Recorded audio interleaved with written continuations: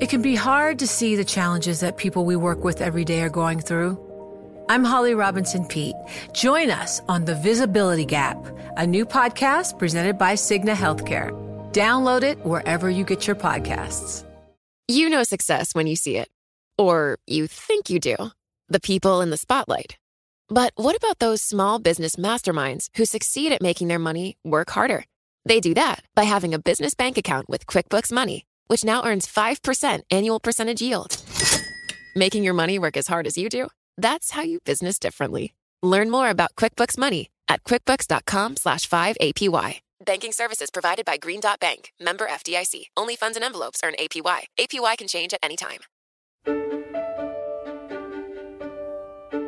Hello, and welcome to Stephanomics, the podcast that brings the global economy to you.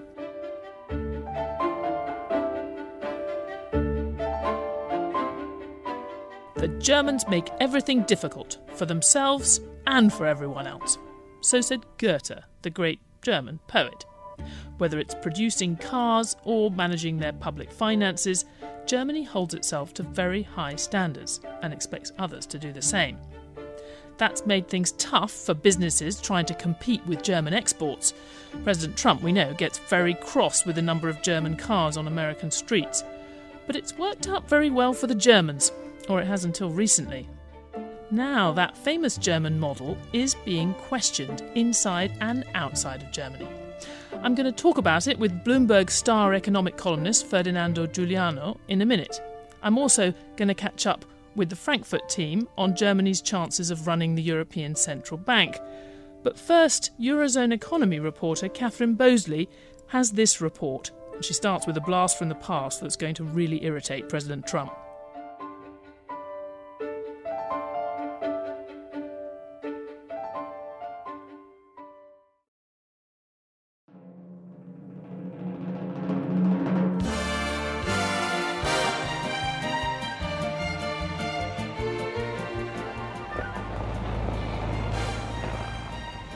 Have you ever wondered how the man who drives a snowplow drives to the snowplow?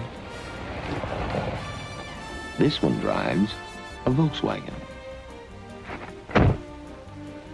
So you can stop wondering. That's a classic Volkswagen TV commercial from 1964.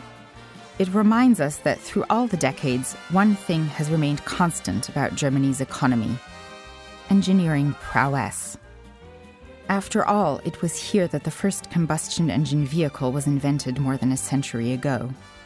Today, the country is synonymous with famous brands like Volkswagen, Mercedes, and Siemens, and manufacturing accounts for over 20% of the economy. Old-school engineering for export has been Germany's recipe for success until now. So much so that the country's trade surplus in dollar terms is second only to China's among major economies. Now that model is under threat, thanks to today's reality of protectionism and slowing global growth. Add to that factors like Germany's aging population and creaky infrastructure due to years of underinvestment, and you've got a big question mark hanging over an economy that for years has been Europe's powerhouse.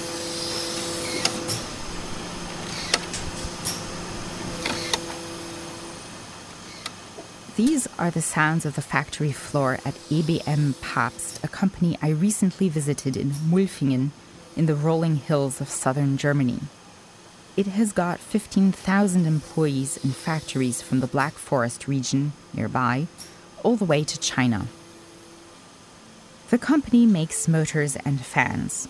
Some are for building ventilation systems or trains, while others are used to cool the electrical systems in cars or even help keep seats comfortable, so you don't sweat when you're driving. EBM Pabst CEO Stefan Brandl said his business is doing okay thanks to its focus on energy efficiency, but he's well aware of issues that the whole factory sector is facing.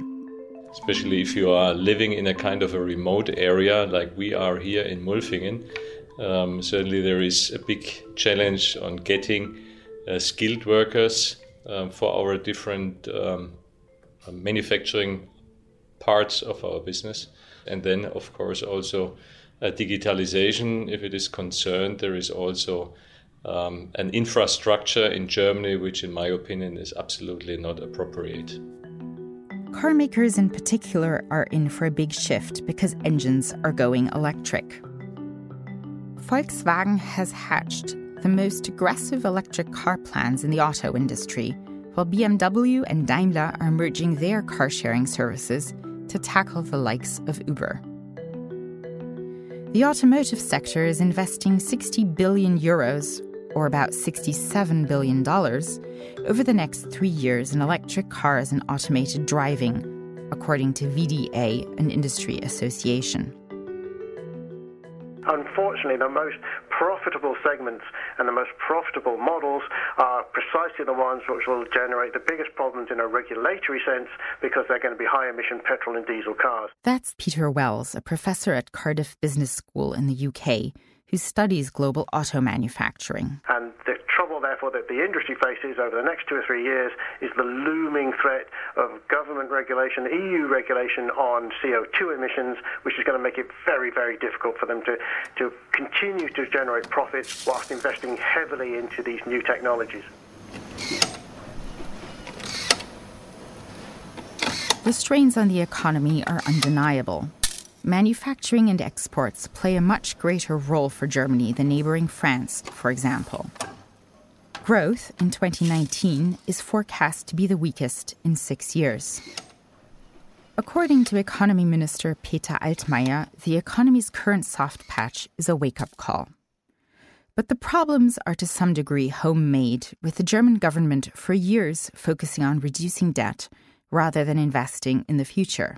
At least that's the view of Adam Posen, who has studied Germany extensively and is president of the Peterson Institute for International Economics in Washington. There's been a complete shortfall of investment, first private sector, but in recent years, public investment. And this is marked that an economy which is doing so well in terms of employment, in terms of generating surpluses, is not finding uses for all the capital it throws off, at least not at home. And the underinvestment by the public sector stands out and is a choice. And it's frankly a bad choice. It's showing up now in the power grid. It's showing up now in transportation. It's showing up in the schools.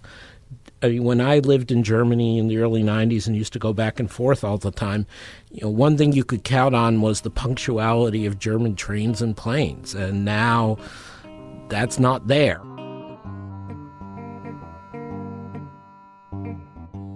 This past winter, the government in Berlin proposed an industrial strategy in response to fears that Germany will get squeezed by the US and China as the global economy shifts to new technologies. The program calls for defending the country's leadership in key sectors like metals and machinery and investing in technologies such as artificial intelligence, which the report calls likely the most important development since the steam engine. In Posen's eyes, this plan is a non-starter. What Germany really needs is better use of available labor, deregulation of its service sector, and infrastructure investment, he says. Just invest a few percent more of GDP at home on things that matter for German well-being, and that will lift all boats. My colleague Chris Reiter in Berlin spoke to labor union IG Metall, which has 2.2 million members. They say not enough is being done to help retrain older workers for evolving jobs and have scheduled a demonstration in June to highlight their predicament. Let's hear from board member Uwe Meinhardt. All our members will be affected in the one kind or the other, today or tomorrow. Everyone will be affected of this transformation, of digitalization, of electrifying in the automotive industry and other transformations. Nothing will rest as it is today. So we have to face these huge dimension of transformation. So that's the problem, that many employees as well as many managers just want circumstances to stay as they are now. It won't work. Who refuses the change today might be jobless tomorrow. The union is calling for Germany's notoriously tight-fisted government to increase investment in physical and digital infrastructure and training employees for the skills and jobs of tomorrow. Still, Germany has a long track record of adapting. It emerged from the ashes of World War II to become Europe's leading economy, and the integration of the communist East after the fall of the Berlin Wall has largely been successful. Germany's labor force is skilled, and its education system includes several institutions of international renown. Ultimately, it may be a question of both economics and politics. For the government in Berlin, Germany's industrial sector may simply be too big to fail. The uncertainty has filtered through to voters already, as one can see from the rise of the populist AfD party, and will definitely preoccupy whoever succeeds Merkel as Chancellor. Here is how Peter Wells of Cardiff Business School put it. The transition, I think, has to happen at a manufacturing level first and foremost, and we're beginning to see that. Companies like Volkswagen are investing heavily in Industry 4.0 and related themes. If they can do that, then there's a chance that they can push productivity much, much higher, and that will enable them to continue to survive as manufacturers in a high-cost location. But of course there is a downside, and that downside is reduced jobs. Companies like Volkswagen are already talking about taking headcount out of their manufacturing operations, and that reduces their bargaining power politically. So it's a very difficult place to be in right now. I'm Catherine Bosley for Bloomberg News. You know success when you see it. Or you think you do.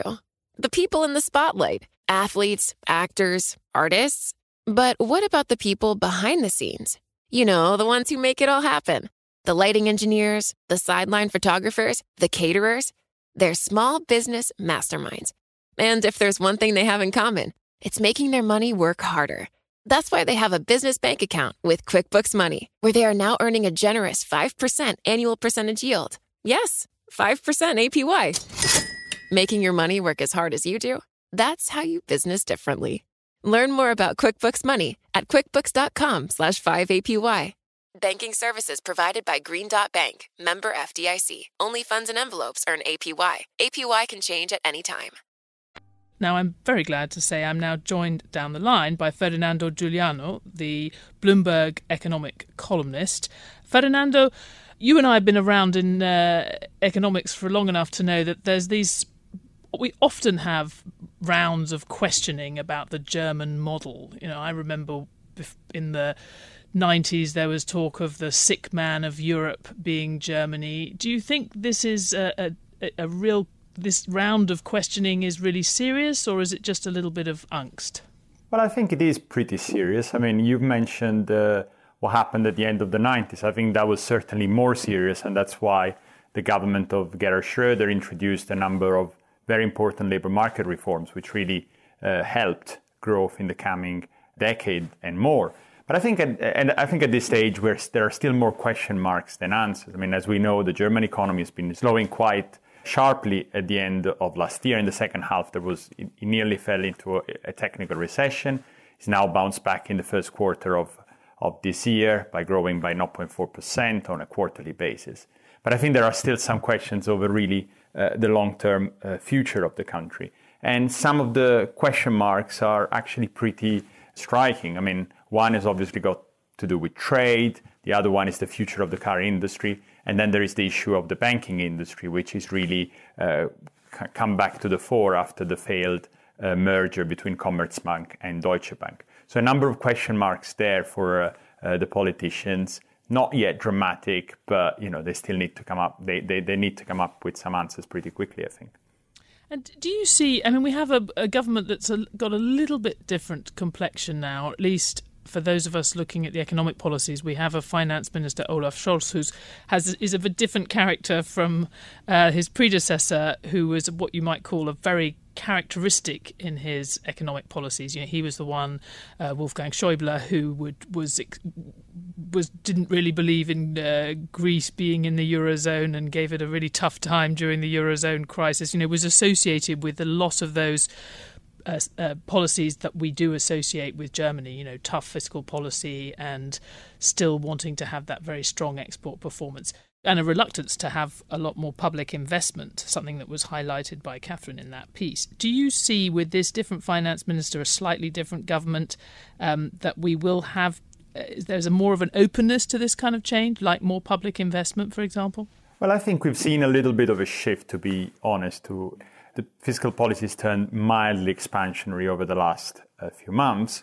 But there are still, big questions. I mean, if you have a slowing economy and you are running a budget surplus and your debt is very low and actually investors are willing to give you money at negative nominal rates, why are you not investing more? I think these questions are still there. What's interesting is that the debate is starting to shift a little bit, precisely because the economy is not doing so well. I mean, it's all well and good to kind of run a very tight fiscal policy if the economy is still growing. I mean, of course, it could be growing more. Your productivity could be boosted by more public investment, but it's harder to make a public case for more spending. At this juncture, I think it's harder to sustain the fiscal, the case for fiscal discipline at the moment. So I think that change in the debate is very, very interesting. Now, of course, Olaf Scholz on his own does not mean very much, because clearly, we need to understand what's going through the mind of AKK, the successor to Angela Merkel, who's going through a difficult period to establish herself. And we don't really know what her economic policy thinking is deep down. So I think there are still a question. I would like to add one more thing. Yes, Olaf Scholz has been brought a good shift in terms of fiscal policy. But there is stuff going on in terms of industrial policy and banking policy, which I think is a little bit more suspicious. Germany is going back to the kind of good old way, to the kind of marrying the French approach to industrial policy against competition policy. Olaf Scholz was a supporter of this national champion idea in the banking industry. Well, all of that is something which I think, as an economist, I'm quite worried about. When you step back from these debates, and obviously, we look at what happens to German GDP, week to week or month to month or quarter to quarter, but over the years, Germany's often been criticised for being a bit too successful at exporting, not saving too much, its households save too much, not taking enough risks. And these all have a feel of being pretty long-term characteristics of Germany. What's the odds of it really changing? I mean, it's always been said, I think, that the German households spend more on flowers every year than they do on shares. Is that really going to change? Well, I think what's changing is the landscape. I mean, you were talking about the trading surpluses, which Germany's been recording throughout the years, and this model, which is really based on exports. I mean, what's changing is the landscape. What we have is no longer a trade skirmish, but an outright trade war, it would seem, between the US and China. The US is being very confrontational with Europe, threatening to slap tariffs on cars, which is Germany, by the way. So I think in this shifting landscape where globalization is at risk, global commerce is at risk, the model which Germany has established, and which has been, to be fair, very successful over the past few years of rising globalization and strong world trade, is increasingly at risk. And so, even though us as economists have been doubtful of this model for some time, but the man on the street wasn't really seeing the problem with it, because after all, unemployment was very low and the economy was doing fine. But now that these risks are rising and are actually there, present, and are taking a hit on economic growth, I think politicians will start asking themselves some hard questions, because, hey, maybe Donald Trump will disappear in a few years and we will go back to the good old days of globalization. But what if we don't? How will Germany keep growing? How will it keep giving prosperity to its people? That's a real question which politicians need to ask themselves. And Germany's been so dominant in Europe, in the Eurozone, over the last 10, 20 years. What does it mean for Europe if it's now going through a phase of being on the defensive and a bit insecure in its economic model? Well, I think paradoxically, from a certain point of view, a slightly weaker German economy could be interesting from a political point of view, because it may make Germany a little bit more understanding towards some form of expansionary policies, especially fiscal policies, which Germany's traditionally been skeptical of. I mean, we've heard many times... You're confirming some of the paranoia that the Germans themselves have, that the other countries are just willing for them to fail, when you say that. Oh, yes. No, I mean, I think, I was more thinking about their own domestic policy and the repercussions for the Eurozone. In terms of the broader debate, I mean, frankly, it's been stuck for, at least a year and a half now. I mean, after the election of President Emmanuel Macron and the idea that there would be a grand bargain between France and Germany, there was some enthusiasm about the reform of the Eurozone and making sure that those other building blocks, especially, for example, in setting up some form of joint fiscal capacity or completing the banking union project, which has been advancing for some time and then it's stalled, where there was hope that this could happen. But at the moment, everything has stalled. And I suspect that the rise of some populist governments, for example, in Italy, which are taking very irresponsible attitude towards economic policy making, is going to make the German public just more defensive. And another big question, I think, is over the European Central Bank. Mario Draghi has been extraordinarily effective, not just in implementing policy, but also in selling it to the German politicians, especially Angela Merkel. But we know his term is coming to an end at the end of October. Who will replace him? And will this person be just as effective in terms of making the ECB, a powerful tool in fighting slowdowns, recessions? Or are we going back to less effective presidents? This is another big question. And of course, Jens Weidmann, the president of the Bundesbank, is one of the leading candidates. So will we see a more Germanic monetary policy in the Eurozone? And what would that mean for the currency union? This is a big doubt, which I think many investors will want to ponder on. Well, and I'm very glad you mentioned that, Ferdinando, because I'm going to be talking about that in a second, getting the latest on that horse race to run the European Central Bank just after talking to you. But Ferdinando Giuliano, thank you very much for sharing your thoughts. Thank you.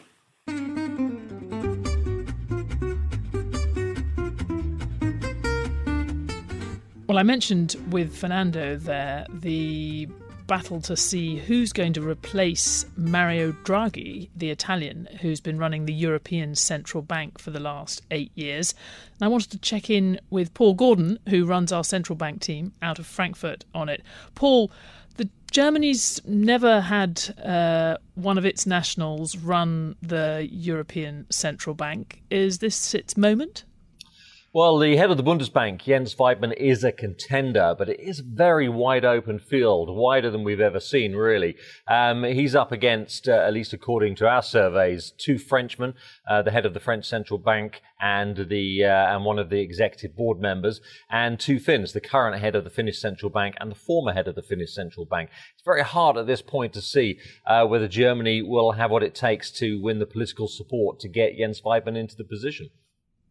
Now, if you were an outsider looking at the Eurozone, particularly if you're working in the financial markets in New York, say, what you really care about who runs the European Central Bank is whether they'll support growth in Europe and whether they'll be able to do the right thing in a crisis. Is there any chance that the right person's going to be in the job for either of those things? Well, that is where the German nomination, should Jens Weidmann be that nominee, is potentially the problem, because Weidmann has been an opponent of a lot of the ECB's crisis-era measures in the past. You have to remember that Mario Draghi, although he was something of a controversial candidate when he came in 8 years ago, pledged in 2012 to do whatever it takes, and the market believed him, and he's continued to make these pledges and to come up with fairly original measures in order to try to get inflation back on track. It's not there yet, and the economy is showing signs of stuttering. So you have to wonder whether the next ECB president, if they haven't supported some of those measures, as Weidmann hasn't, will have the credibility to get the job done. And the credibility matters. It has an impact on the markets. It has an impact on inflation expectations. So that's the biggest challenge for Germany, one has to say. And you've mentioned there some of those sort of key phrases that came out of Mario Draghi. I mean, is that why it does really matter who runs this organisation? It's not, some people will say, well, it's just one vote of many on the council. It doesn't matter who's in that job. It matters how the council vote goes. But then if we look at something like the Fed, we know that it does matter who's chairman of the Fed, even though technically the Fed chair only has one vote. Is that also the case in the European Central Bank? I mean, remember, we've got a lot of countries represented around the table. It's not just those regional banks that you have represented in the US. No, I mean, the Governing Council chamber in the European Central Bank is a very crowded place. There are 25 policymakers, 19 central bank governors, 6 board members. But the board does have undue influence, if you like. It has much more influence than the others. Yes, there's one vote per person. Doesn't normally come to a vote in the Governing Council. A consensus is reached, and that consensus is heavily swayed by whatever proposal the Executive Board has put on the table for everyone to discuss. So the President, as one of those board members, matters. So does the Chief Economist. That currently is Peter Praet, but that changes as well. As of 1st of June, Philip Lane of Ireland will come in. And also another influential figure is Benoit Cœuré. He's the head of market operations. He leaves at the end of the year, though, as I say, he is potentially one of the contenders to replace Mario Draghi. So it's not really one vote per person. It doesn't quite work that way. Well, and you've mentioned something that I think we're going to come back to in the next few weeks on the podcast, the fact that you've got so many senior jobs changing hands in Europe. 3 of the key European Central Bank jobs changing hands in 12 months, but also all of the European Commission jobs and everything else. It's a mess. There's a lot of horse trading going on. Now, I'm going to put you on the spot, Paul. Who do you think it's going to be, and when do you think we're going to find out just on the ECB president job? Yeah, it's quite a confluence of events. I mean, the political posts tend to last for 5 years, the ECB ones for 8 years. So only once every 40 years, any student of maths will tell you, do you get that coincidence. So it could take some time. It may not be resolved until shortly before, potentially, the ECB president post expires at the end of October. As for who it is, well, I'll give you 2 basic assumptions most people are making. It's probably going to be a Northern European, although you would have to include France in that mix. Not everybody sees France as Northern European, but it's in with a shot of the chance. I think France has been deciding for a while whether it's a Southern European or a North European. And still isn't there. Exactly right. And the second point is it's very, very unlikely to be a woman. Well, that is definitely true when you look at who's in leadership positions across central banks across Europe. Oh, for shame. Thank you very much, Paul. I know what is going to continue, this horse race is going to produce lots of great stories for us. And we do have that ongoing poll you mentioned of economists of who they think's going to replace Mario Draghi, which involves a nice graphic with little bouncy heads, which I gather is quite popular in the corridors of Frankfurt in the central bank as well. Thank you very much, Paul. Thank you.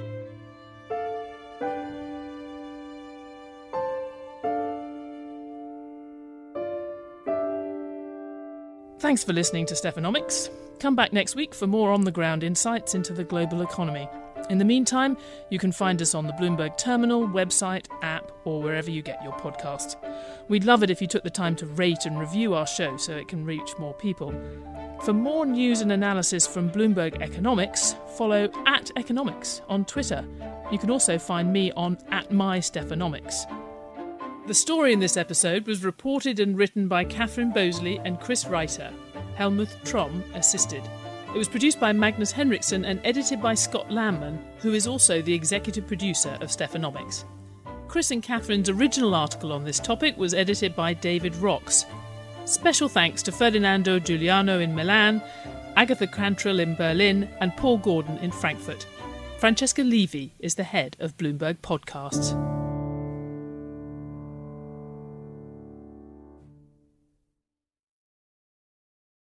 The countdown has begun. From May 14th to 16th, 1,000 global leaders will gather in Doha for the Qatar Economic Forum powered by Bloomberg.